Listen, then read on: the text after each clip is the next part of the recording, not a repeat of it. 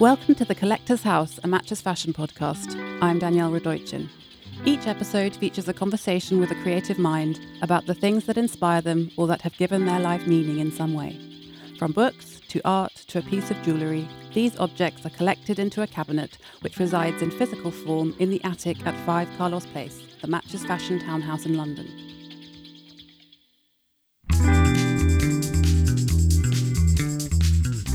My guest on today's show is the British sculptor Richard Wentworth. Born in the late 40s, he grew up in the suburbs of London and was educated at Eton and Middlesex University. He assisted Henry Moore as a teenager and in the early 80s, along with contemporaries Tony Cragg and Bill Woodrow, became part of the new British sculpture movement, which assembled everyday objects in pop, kitsch and witty ways and was seen as a reaction to the minimalism of 70s sculpture. Over the years, his prodigious output has seen him build sets for Roxy Music, work with Azzedine Alaïa, and teach at Goldsmiths University, where his students included Damien, Hirst and Sam Taylor-Wood, and he became known as a key influence on the young British artists. He has held major exhibitions all around the world, although perhaps his most enduring project is Making Do and Getting By, his long-running series of images of everyday objects used for something other than their original function. A boot wedged underneath a door to hold it open, for example, or a cigarette stubbed out on an upturned bottle top. He has held eminent positions such as Master of Drawing at the Ruskin School of Drawing at Oxford University and Head of the Royal College of Art Sculpture Department, and he was appointed Commander of the British Empire in 2011. Recently, in 2018, he has worked with Hospital Rooms, the charity that revitalises mental health hospitals with contemporary art. I sat down with Richard one afternoon in summer to ask him about the objects that have been most meaningful to him in his life and that he would choose to put in the cabinet in the attic at 5 Carlos Place.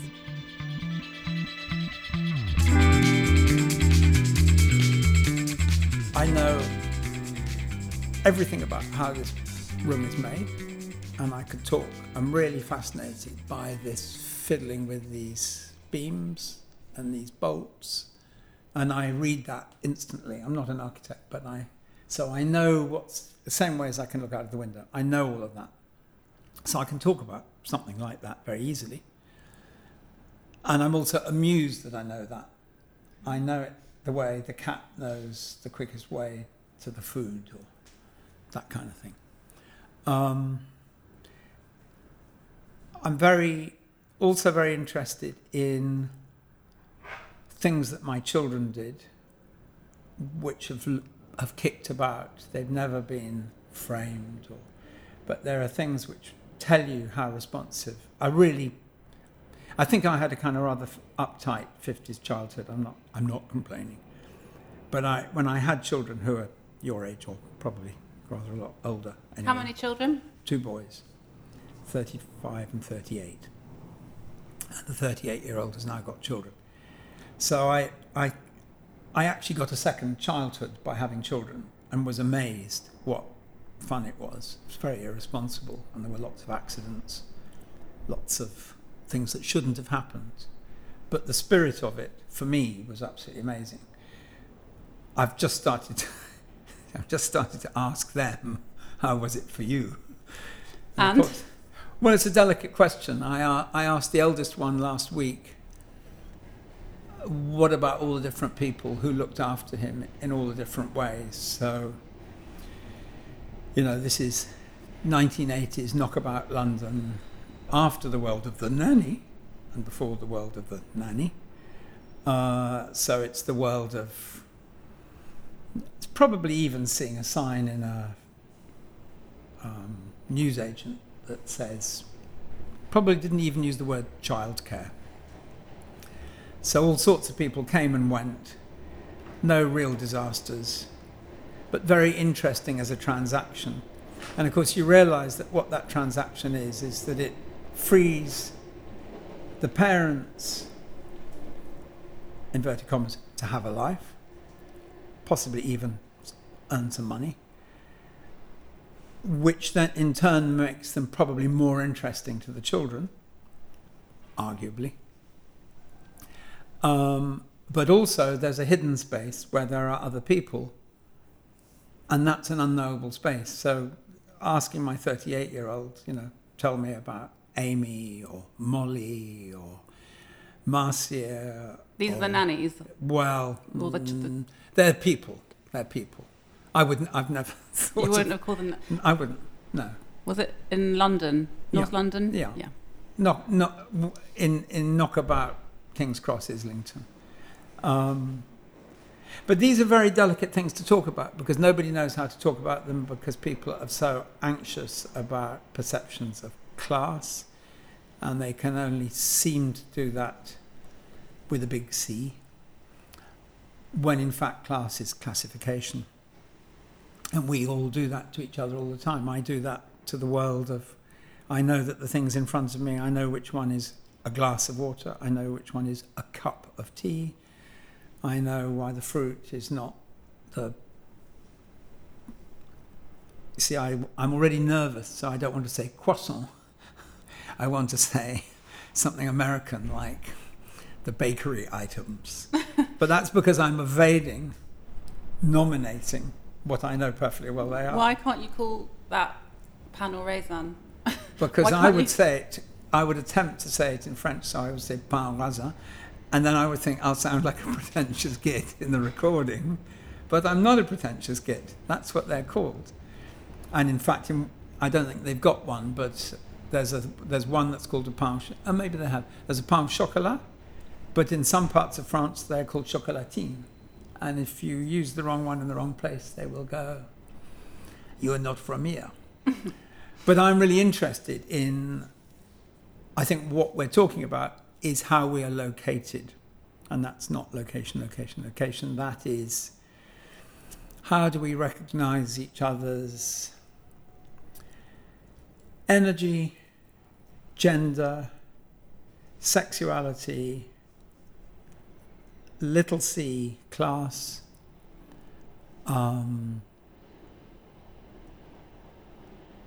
intelligence, education, which is not the same thing, humour, and all that for me is where do you come from? And broadly, we're not able, or there's a kind of, we're in a sort of new Puritanism in which it's not very cool to say, where are you from? And of course I know it's politic. I know it's the politics that surround that. But it's also incredibly disappointing because it's diminishing. If you like living in this city, so I'm a Londoner, and I'm a Londoner as most people are Londoners who failed to leave. So it's hardly, my family have been here for generations. It's a condition of joining in. It diminishes the pleasure of being inquisitive and the pleasure of sharing things with people who by definition are different. They're not you. So they are called somebody else. And I spend a huge amount of time being inquisitive and trying not to stand on the explosives, trying not to upset somebody. And yesterday in the Caledonian Road, I was having breakfast, and I was actually having breakfast because I was sort of being polite. It was connected to this work I just did in a school. And I know the man who runs it, who's Kurdish, Turkish. He's always incredibly gracious to me, and I'm always slightly embarrassed. He treats me like some local aristocrat, and I think he thinks I'm sort of from the media. And since Grace and Perry lives opposite me, I could pretend, we're all from the media. But that's not... Why are you so modest, though? Because you are a well-known and established artist in your own right. Well, I suppose I've got to finish the Kurdish story, Yeah, but we'll do them both. Okay. We'll do them both. I mean, I'm not modest. I suppose if you fail to die for 70 years and you're moderately observant and you've lived in a big city and you understand quite a lot of things about that city and you can speak a few languages, or you're at least not frightened to have a go at speaking languages, then you ought to, inverted commas, know your place. So I never Googled myself. I would be horrified, I think. Probably because I'm from the analog world, so you had to meet somebody and know them, and even, ironically, touch them. You probably might have shaken hands with people. And now we're in something which I'm not in. I mean, I'm probably represented there, but I'm not in it. And so I feel behind the curve of the culture, but I'm very watchful of what it is. And I'm conservative in the most obvious sense, with a small c. I'm not conservative. I don't want to sort of stop change. But I think I feel as exhilarated by being alive now, probably more exhilarated than I did when I was living in London in the 60s, because I can see the compass of it. But, well, your question is actually quite brilliant, because I think, sorry, that's a really awful politician's thing, but it is quite brilliant, because one of the things we discuss a lot at home is the difference between self-esteem and arrogance. So self-esteem is completely unknowable. You know that you get up in the morning and you don't think you're very remarkable, and you're a sort of smelly heap. And you can test that, because if the postman comes to the door, which they don't anymore, but if the postman came to the door before you'd got up, there's a kind of there's a very odd threshold experience. And that experience is really that they are a public person and you're an extremely private person. You look like a private person. In my case, what hair I have is on end. And you sort of even probably keep some distance, because you feel like, well, I haven't washed or whatever. So I haven't done any of the ceremonies of getting ready for the public day, and you negotiate it, and they are often that's their job. They have to negotiate it the other way around. But it's a funny space. That's a space of self-esteem. So it's like you kind of internally know you're not presentable. A baby wouldn't know that. Even a little child would barely care. There'll be a threshold moment where they do start to go, I'm not ready for the world. I can't go to school. And all of that. And then at the other end is haughtiness, or, super ego. And all of us are dealing with that. We're all dealing with that. And at home, we laugh about it a lot, because we shout at the television because we can't believe, who does this person think they are? Or we detect real quality. Is this all right, the sound? Or we detect real quality of conduct, perception, wisdom. Yeah, wisdom's a good word. And we say, wow, they should get more people on who can do that, but it's very hard to find people who can do that. So, and I suppose, to join in with this, I'm really interested in encounter. I mean, I'm probably mildly Tourette-ish. I say a bit more than I should, and I sometimes say things publicly that are a bit, not exactly extreme, but I'm not frightened to talk to an entire tube train carriage, if they won't all move up and I'm in the doorway and there's 3 women in front of me who are virtually incapable of breathing.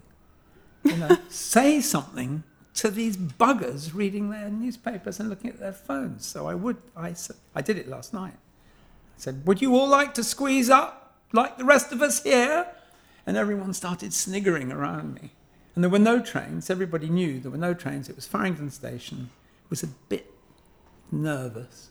And people were just, it's like ordinary civil manners. And there we were, all like this. So I got one stop, Farringdon to King's Cross, sort of sniggering around me.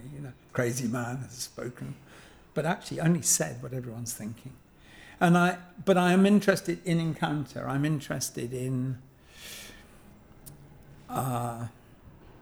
there are no accidents, but the accident of something happening. And the city is obviously a good place for that to happen. And I get quite high levels of reward for being known in that way. Tell me a bit about the work you did with Azzedine Alaïa. Well,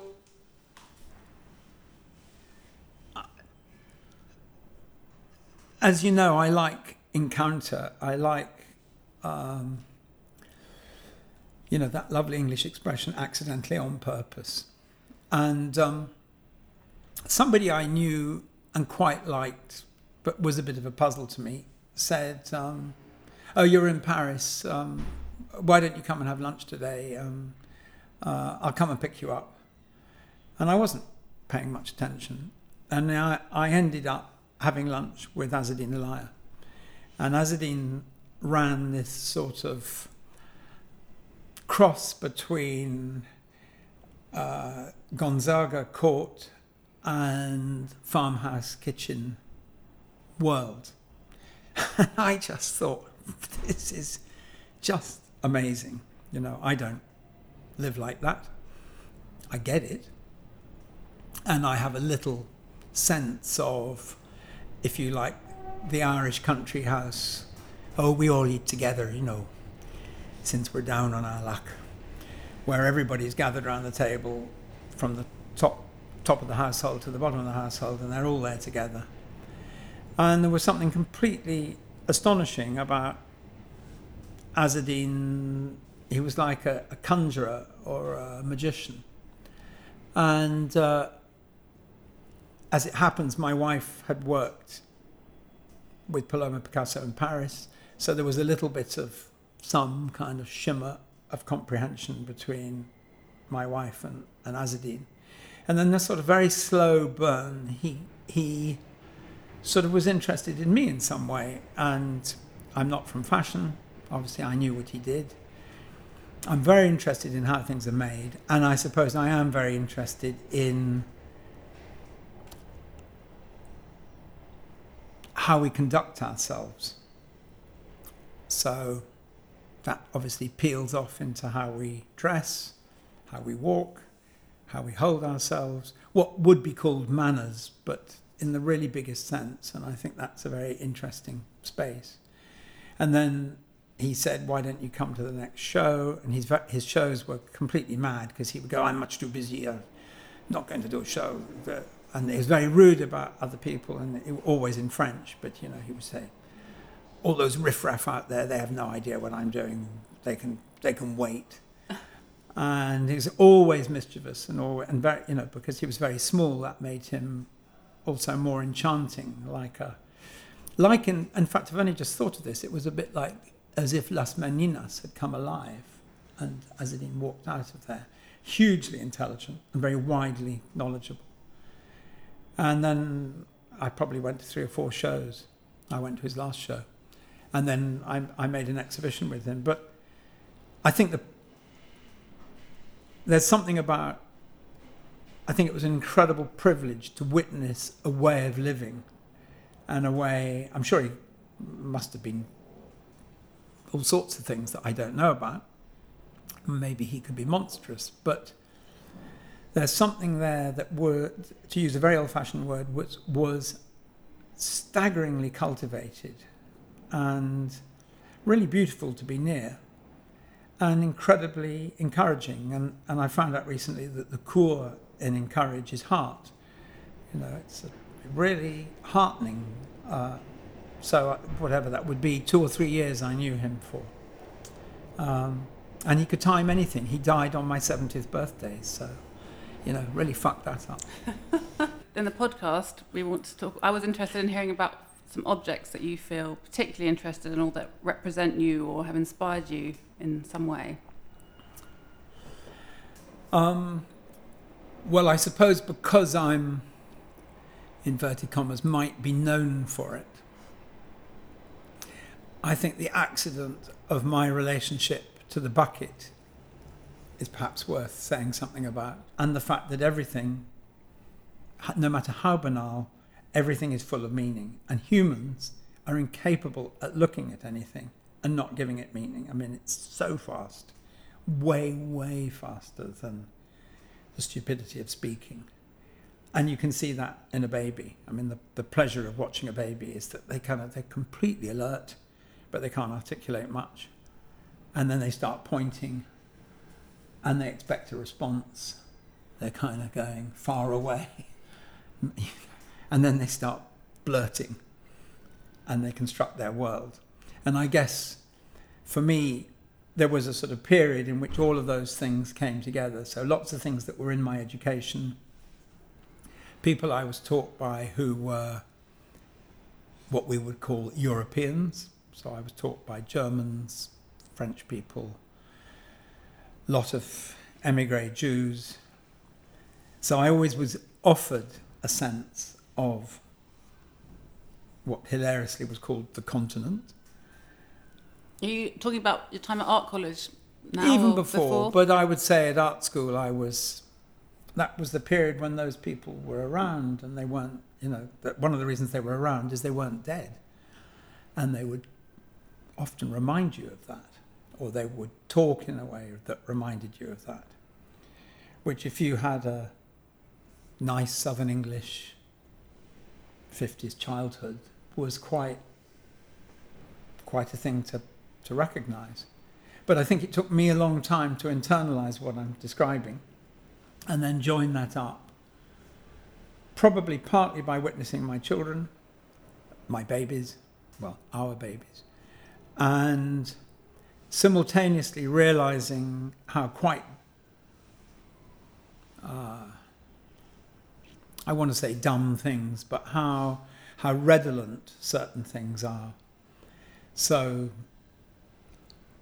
if I talk about it now, it'll sound like I theorised it, and my work is not theorised. It doesn't come from a study of something and then the desire to illustrate it. It's absolutely the other way around. But I mean, for a very long time during the summer, we have gone somewhere where there's no water and no power. And on holiday? Yeah, well, you would have to describe it as holiday, but some people would call it hell. But somewhere, inverted commas, nice, isolated, in a wood, in southern France, which just doesn't happen to have any kit. And the way that happened was a kind of family accident. I would say there was plenty of folly involved and no money. The money was negligible. There was no idea of property. And it turned out to be a very formative thing, because I suddenly realised, well, why would you want electricity, or what's that for? And so none of that was being chic or even hippie-ish. It was sort of realising, well, it's the summer. What is all that about?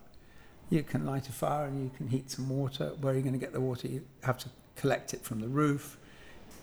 So ordinary, quite dumb, what I would call agricultural invention, unremarkable, nothing you wouldn't find on a farm.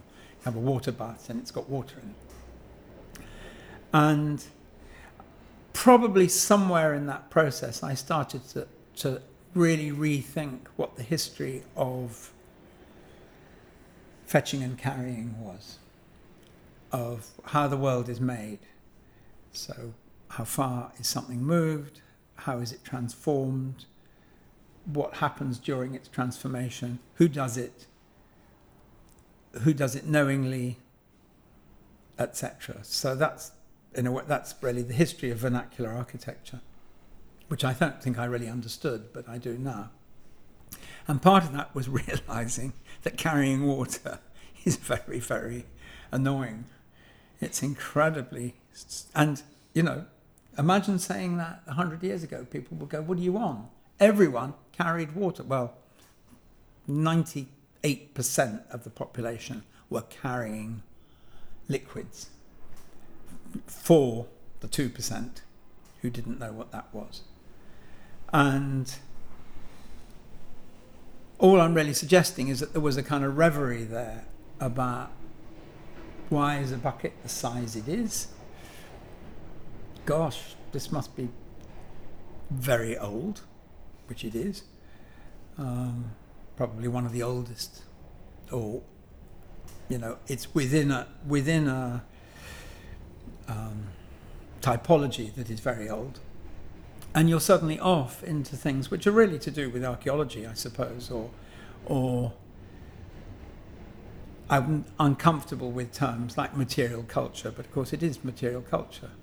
And then I realised that all sorts of things that I had an idle curiosity about and knew little bits about were sort of coming together. So willy-nilly, I started to make things with buckets, and I became mildly knowledgeable about buckets, but kind of like God's bad joke at exactly the moment when they were dying.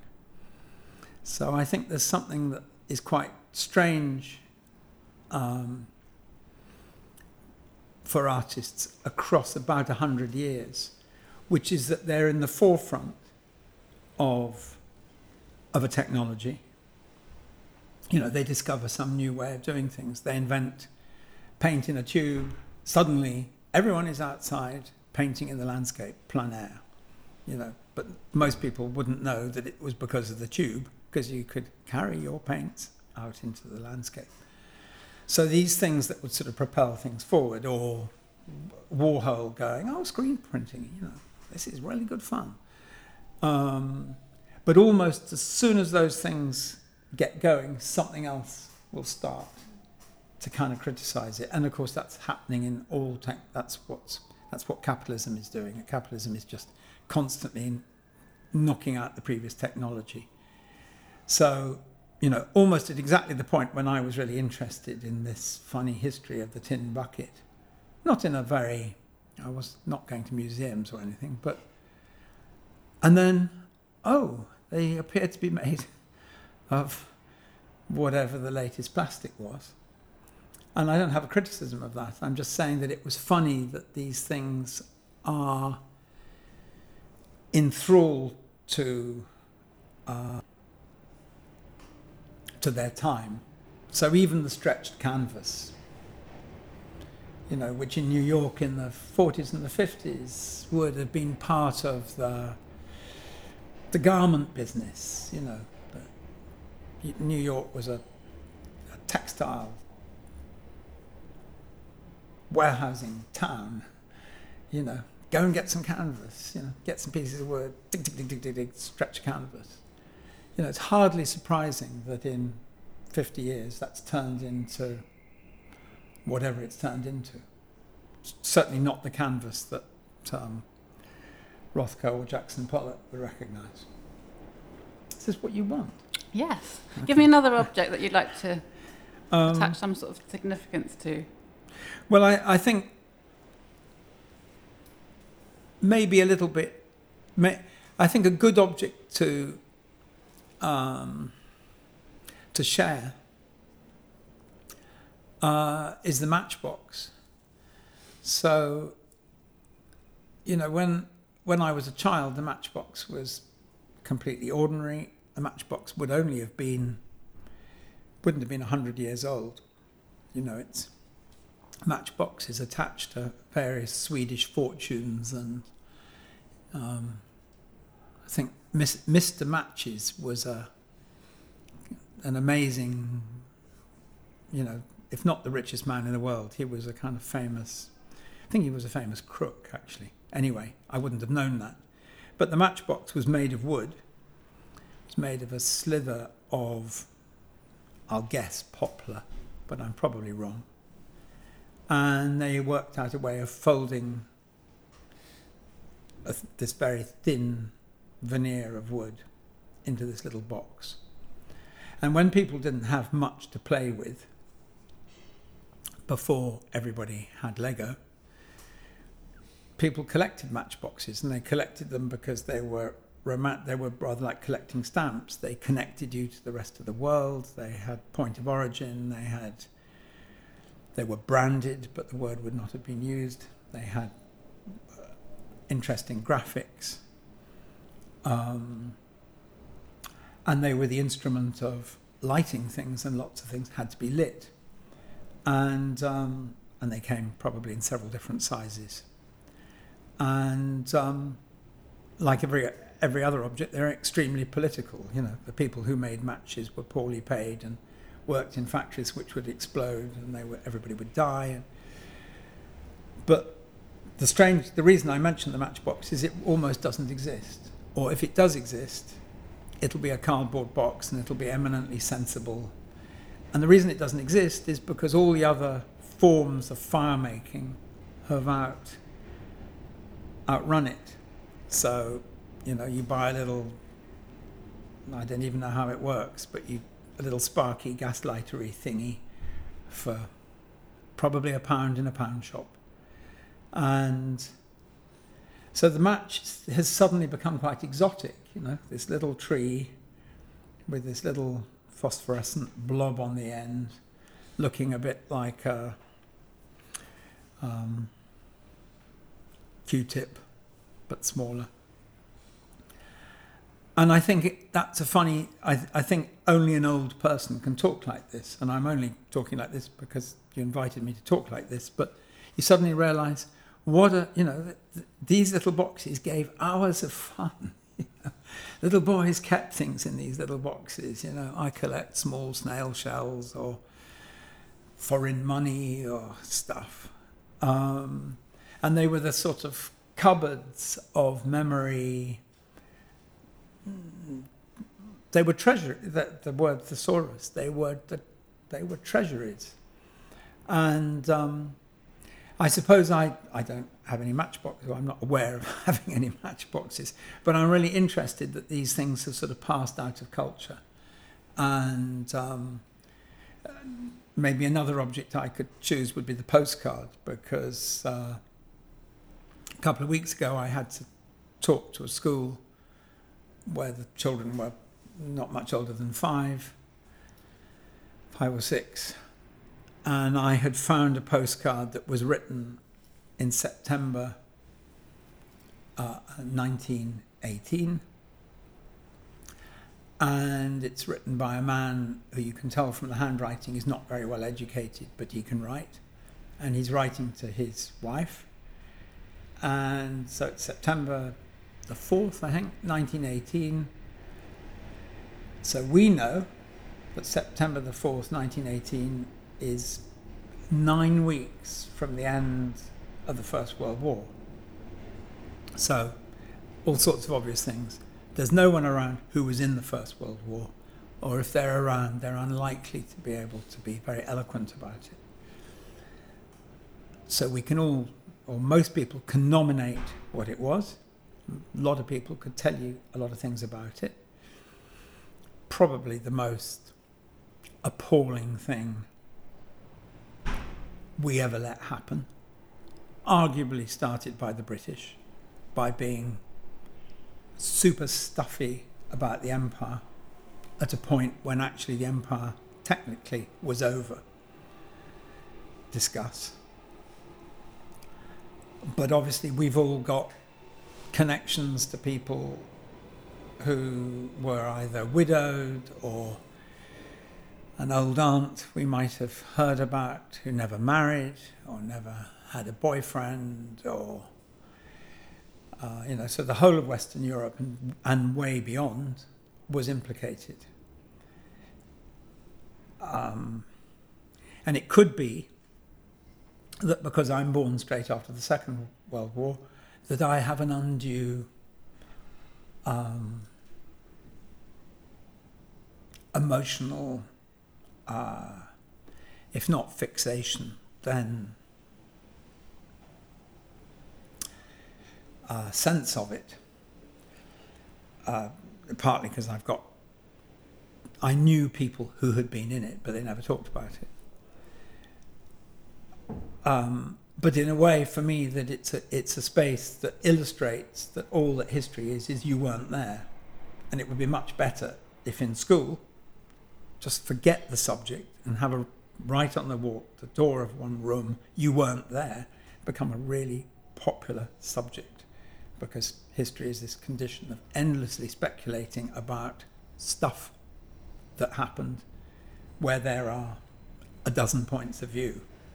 And then you could look at it in a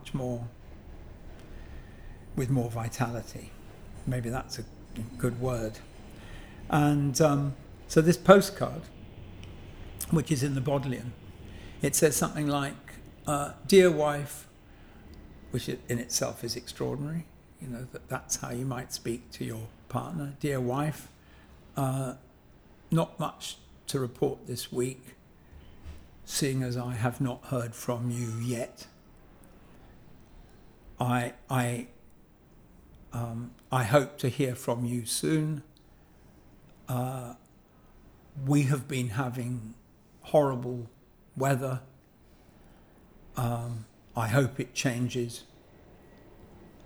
Maybe next month will be better. Remember me to Bob and Dot. And then he repeats himself. He says something like, I do hope to hear from you. Remember me to all.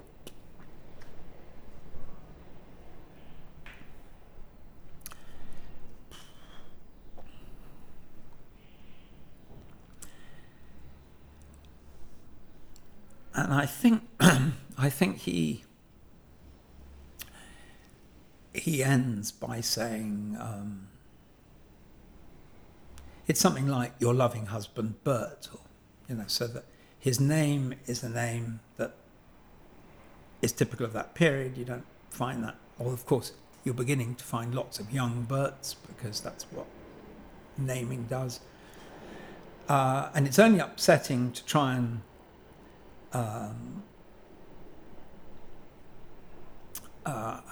rehearse him writing it,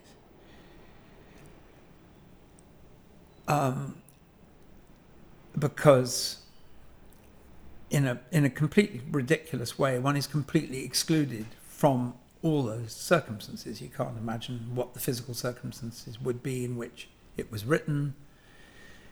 I think it's in an indelible pencil. That doesn't exist anymore. It's quite rare.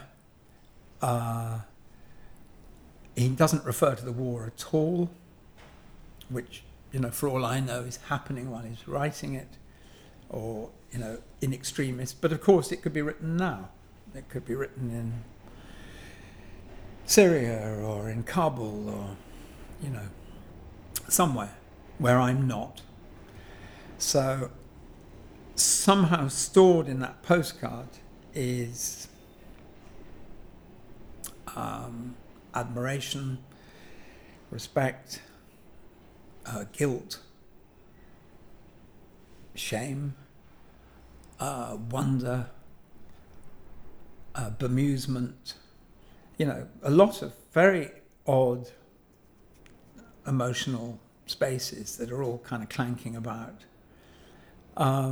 And of course, my job was to explain that to children who are under 6, not get emotional, project the slide, not smoke a pipe and go, in the First World War, people said, but somehow to tell them what communication is, which of course they know perfectly well, but most of them probably haven't sent a postcard, and they might have been lucky to get one or two. So I was sort of nowhere trying to tell this and feeling idiotic. And during which time I asked them to, I said, who's the oldest person here? And they went, you. And then I said, okay, one by one you can guess my age. And then, 190. And then there were lots and lots of votes, some not far off my age, and then one that was rather brilliant, which was 41. And then you realise that their activity of being allowed to treat me as the clown, the pantomime of the event, is sort of connected to all projection, connected to me wondering about people in the studio while I'm recording, and what their lives are like, and what this building used to do, and who's in the train that just went past, completely ordinary speculation, which has actually suggested another object to me, which would be, I think that another object could be any of the fabric which is dealt with so marvellously in a film called Disobedience, which I saw twice last month. And I was able to send postcards, actually they were texts, to people and saying, I've seen Rachel Weisz twice this month, and then went, only on film. And it's a film about non-conformism and how conformist humans are. That we, for the greater part, are trying to be enough like each other to conduct ourselves at any one moment and not let the other person down, but equally not let ourselves down. So that's a constant comedy.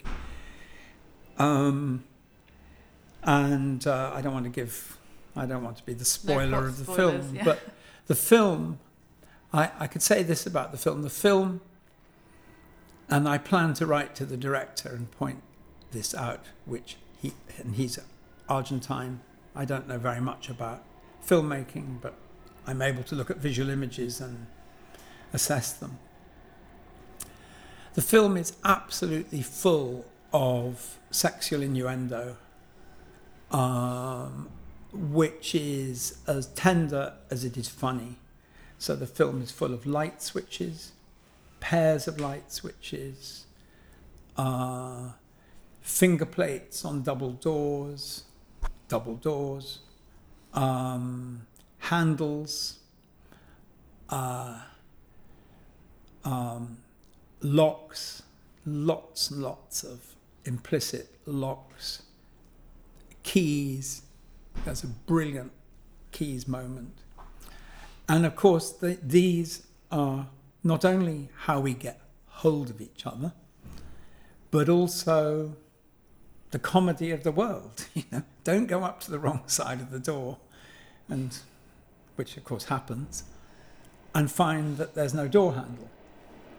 So that things are in fact handed and sided. And in the language of buildings, things are handed. And in the language of plumbing, and probably in the edge of electrics, things are male and female. And the film is absolutely full of this.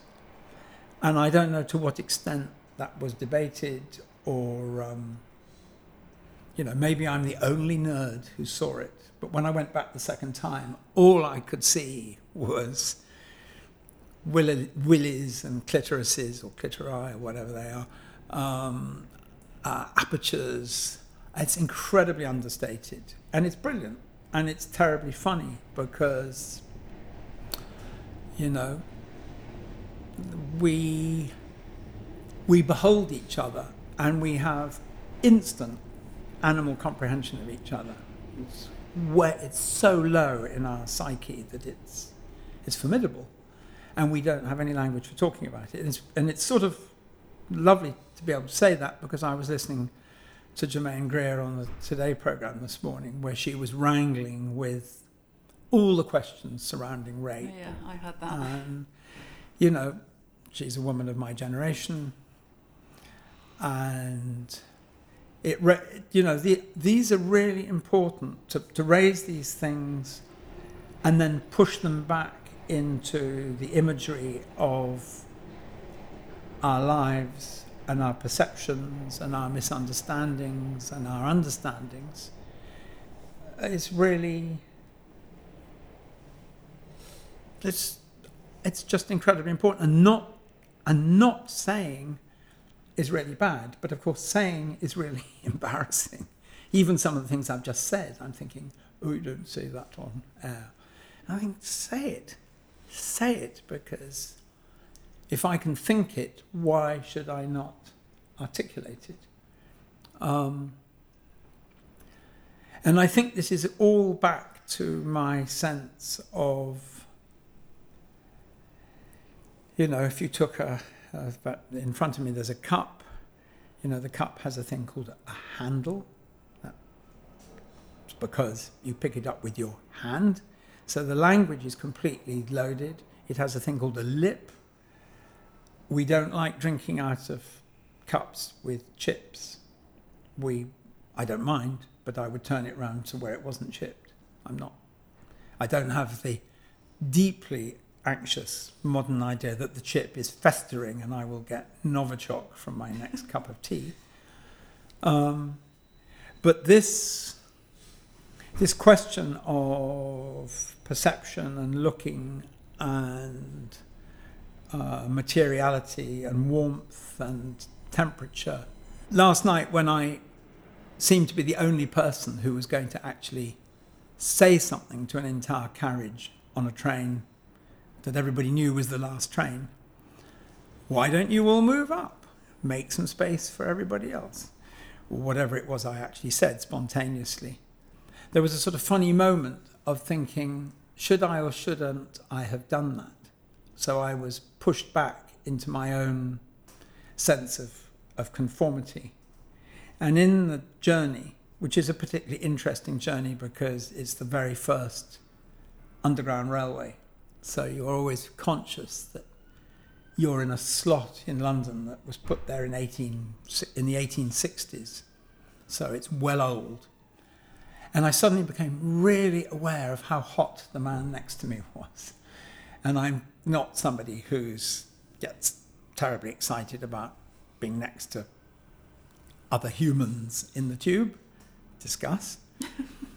But, because it's not properly discussed, but I suddenly thought, God, this guy is really hot. The kind that refers to temperature. And I was thinking, bloody hell, he should see a doctor. By which time the doors opened and we all got out.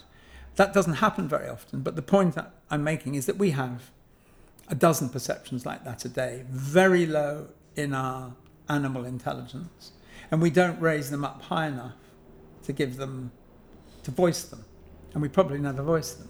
They're just there. And I never expected to talk about it, and maybe that'll be the end of it. But these things are really important. Very interesting. What is a fifth object? Oh, I know. Well, I'm an ungardener, so that means I know a lot about plants. I can name a lot of plants. I can hate a lot of plants. I really dislike a lot of plants. They're not nature. Plants are things we allow. We control them. If you're listening to this and you're looking at a tree, it's because we didn't cut it down. It's not because it's so natural. So we're living constantly in a kind of farm, or wherever agriculture meets horticulture. And that's why people in cities who get hysterical about cutting down a tree, get a life. Cut the tree down and plant 10 more, make it a law. All tree removal requires putting 10 more on the planet, because that tree was a baby, it grew up, it got old, it's lovely, it's going to die. And a lot of trees don't actually live very much longer than we do. There are some exceptions. But we don't talk about that because we're panic-stricken about the planet because we fucked it up. And so there's a whole conversation about us in relation to plants. But I'm a scavenger and a finder and a kind of I wonder what that is person. And in Berlin, when it was still a ruin, in 1993... Just when you were living there? When I was living in Berlin, in 1993, when it was kind of chic and amusing, and there was no Ryanair, and most of the people who think Berlin is wonderful and no doubt make it wonderful and live there had perhaps not even been born, and I was just somebody very kindly invited me to be there, and I was there for a bit more than a year, and very strange an experience it was. So a lot of my time was spent really wandering in the ruins. What is this? Were the pigeons communists, or were they American colonial subjects?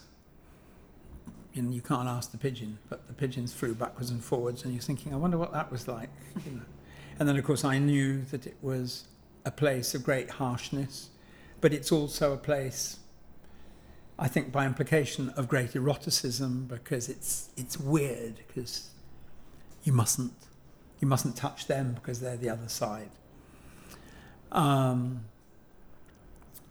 you talking from the perspective of them of being German by then? Do you mean? I think Germans were at that point still entirely weird to me, even though nearly my list of friendships is probably topped by Germans. I've probably got more German friends as a group. And it was the Germans who made modern London fun. It was German artists who didn't want to be in Germany because they probably wouldn't quite say it, but they found it a bit too conformist, and they came to London and they knocked about, and they brought an energy here which so did other groups of people, but they're an important group. Anyway, I would sort of wander around, and I would do what I always do, which is to kind of wonder why things are like they are. Why is a German brick different from a British brick? Even in its chaos, why was it so well organised? Or relative chaos. And also wondering what was going on, trying to work out what was going on, and knowing that I was like a spider, that I was a kind of interloper who was inhabiting this space. And I found some window boxes or pots that had somehow been thrown away, urban dumping. And one of them had an interesting looking little plant in it. I don't know what it was. Anyway, I just took a couple of these things back to my apartment, and in Helmstedter Strasse, nearby Richerplatz. And I think I'm a bit of a sort of, I like saving things. I probably took a tiny little bit of root, cut most of the green stuff off, put it in the pot, wished it good luck, poured a bit of water on it. I don't know about the chemistry of growing things very well, but I like that thing of getting the plant. Anyway, somehow I had my wife's VW Beetle in Berlin, which was a rather odd sort of export-import. And at some point, I must have driven back, and this plant came back with me. Unremarkable. This plant inhabits the entire street I live in. It's, as you might say, bloody everywhere. And it's very, very old. And I know from a friend that it's called St. John of the Wall. So it's a kind of, it likes living in shit. It likes hanging out. You can find it I've seen it in Cyprus. I've seen it in, I've seen it in ruins all over. You find it growing in the wall. It doesn't need a lot of rainwater. God knows what it was doing in this plant pot. And it's not the scourge of the street, but I can't walk the length of my street without seeing it. And I think it's incredibly poignant. And of course, that's the history of English horticulture, is basically tooling around, nicking something, taking it back from China, and then wondering why you hate rhododendrons in Surrey. But discuss. I think that's a good place to end. I'm exhausted. I'm not surprised. But you're very, very, very good at it. Thank you very much.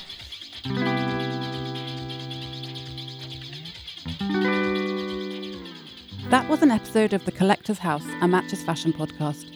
You can find more episodes and more about 5 Carlos Place on the Matches Fashion website, and you can join the conversation on social media by searching for @MatchesFashion, @MatchesFashionMan, and the hashtag 5 Carlos Place. Thanks for listening.